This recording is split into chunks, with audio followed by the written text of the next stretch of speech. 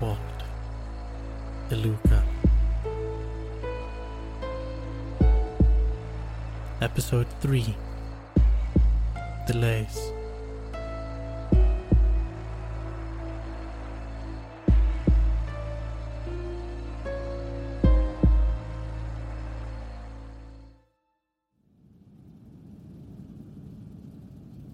The next appears to be a video log.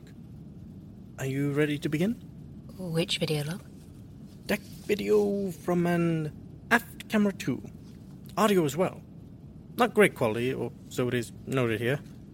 The video was mounted near the cranes, so anything near the crane should be audible. But there's also an included transcript if we need it. I was told the deck videos all shut down. They do, but it was still operable at this point. Lucky you.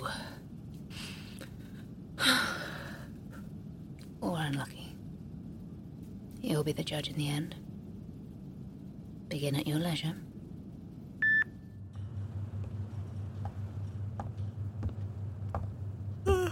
Everything takes it out of me.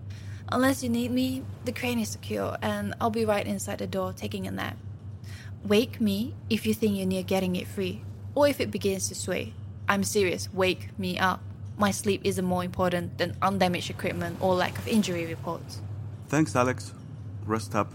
We will need you in a bit if we can't break the damn thing. Where do we start? I'm writing up the incident report. Give me a moment to take some photos of it attached to the vibrocorer, then we can work to remove it. Did Alex get the welding kit? Doesn't look like it. I'll get it. Bring me the reads from the pre-launch scan again, Franco.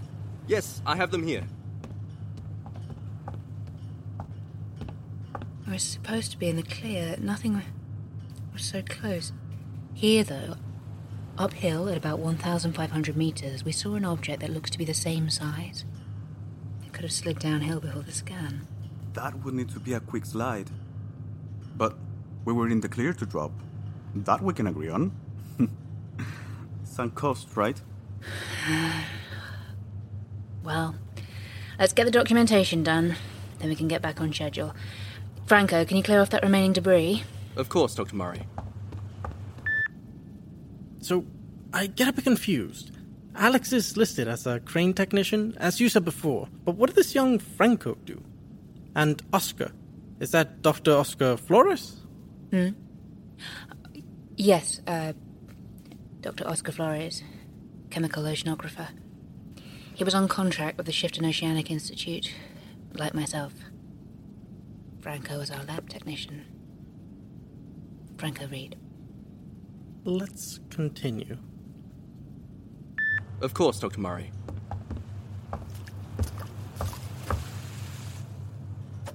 Ew.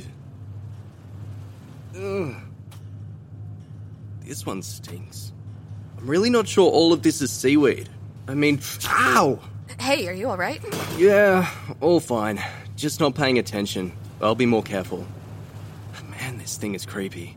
If I had this in my house, I'd dump it in the ocean too. Is that the welding kit? Yes, and by the look of those bends, we're gonna need it. I should probably fetch the replacement legs too. Either Doc given the order yet? Not yet. All this stuff needs clearing first, but I've got this covered. Maybe just get the parts? They're poring over those charts like it'll change the past. Yeah, I'll be back.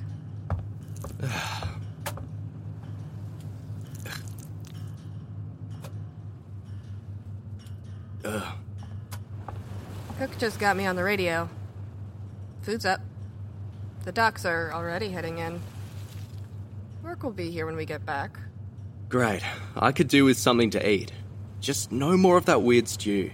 Maybe some of that chili he kept promising. The next recording is from the same camera, about 2.5 hours later. Marked March 2nd, 1902, long dinner.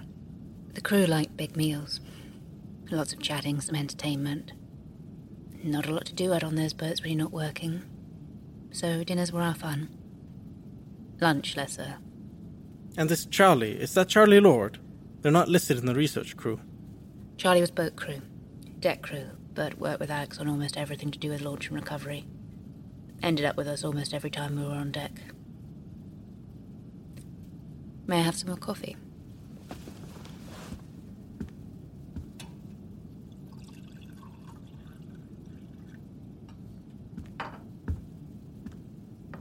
Thank you. Let's continue.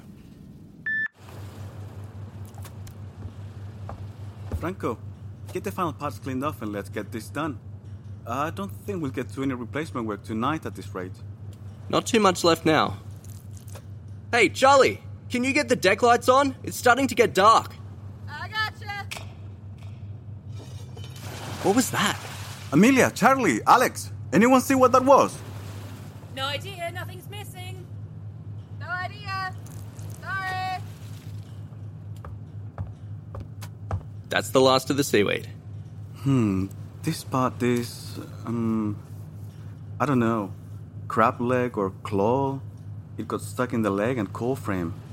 If we're able to free it of the leg, the core frame should be undamaged. Back here it also seems wedged in the leg.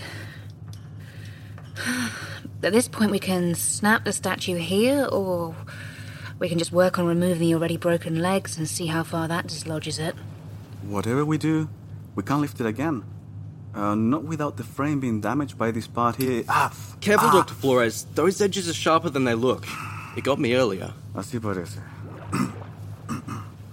Let's try to dislodge the statue first thing tomorrow morning. Otherwise, we can start removing the broken quarter parts. This leg first. Either way, I think we'll need Alex to lift some weight carefully, and she's not working until morning at this point. What is that noise? Over here. Oh, They float when they're dead.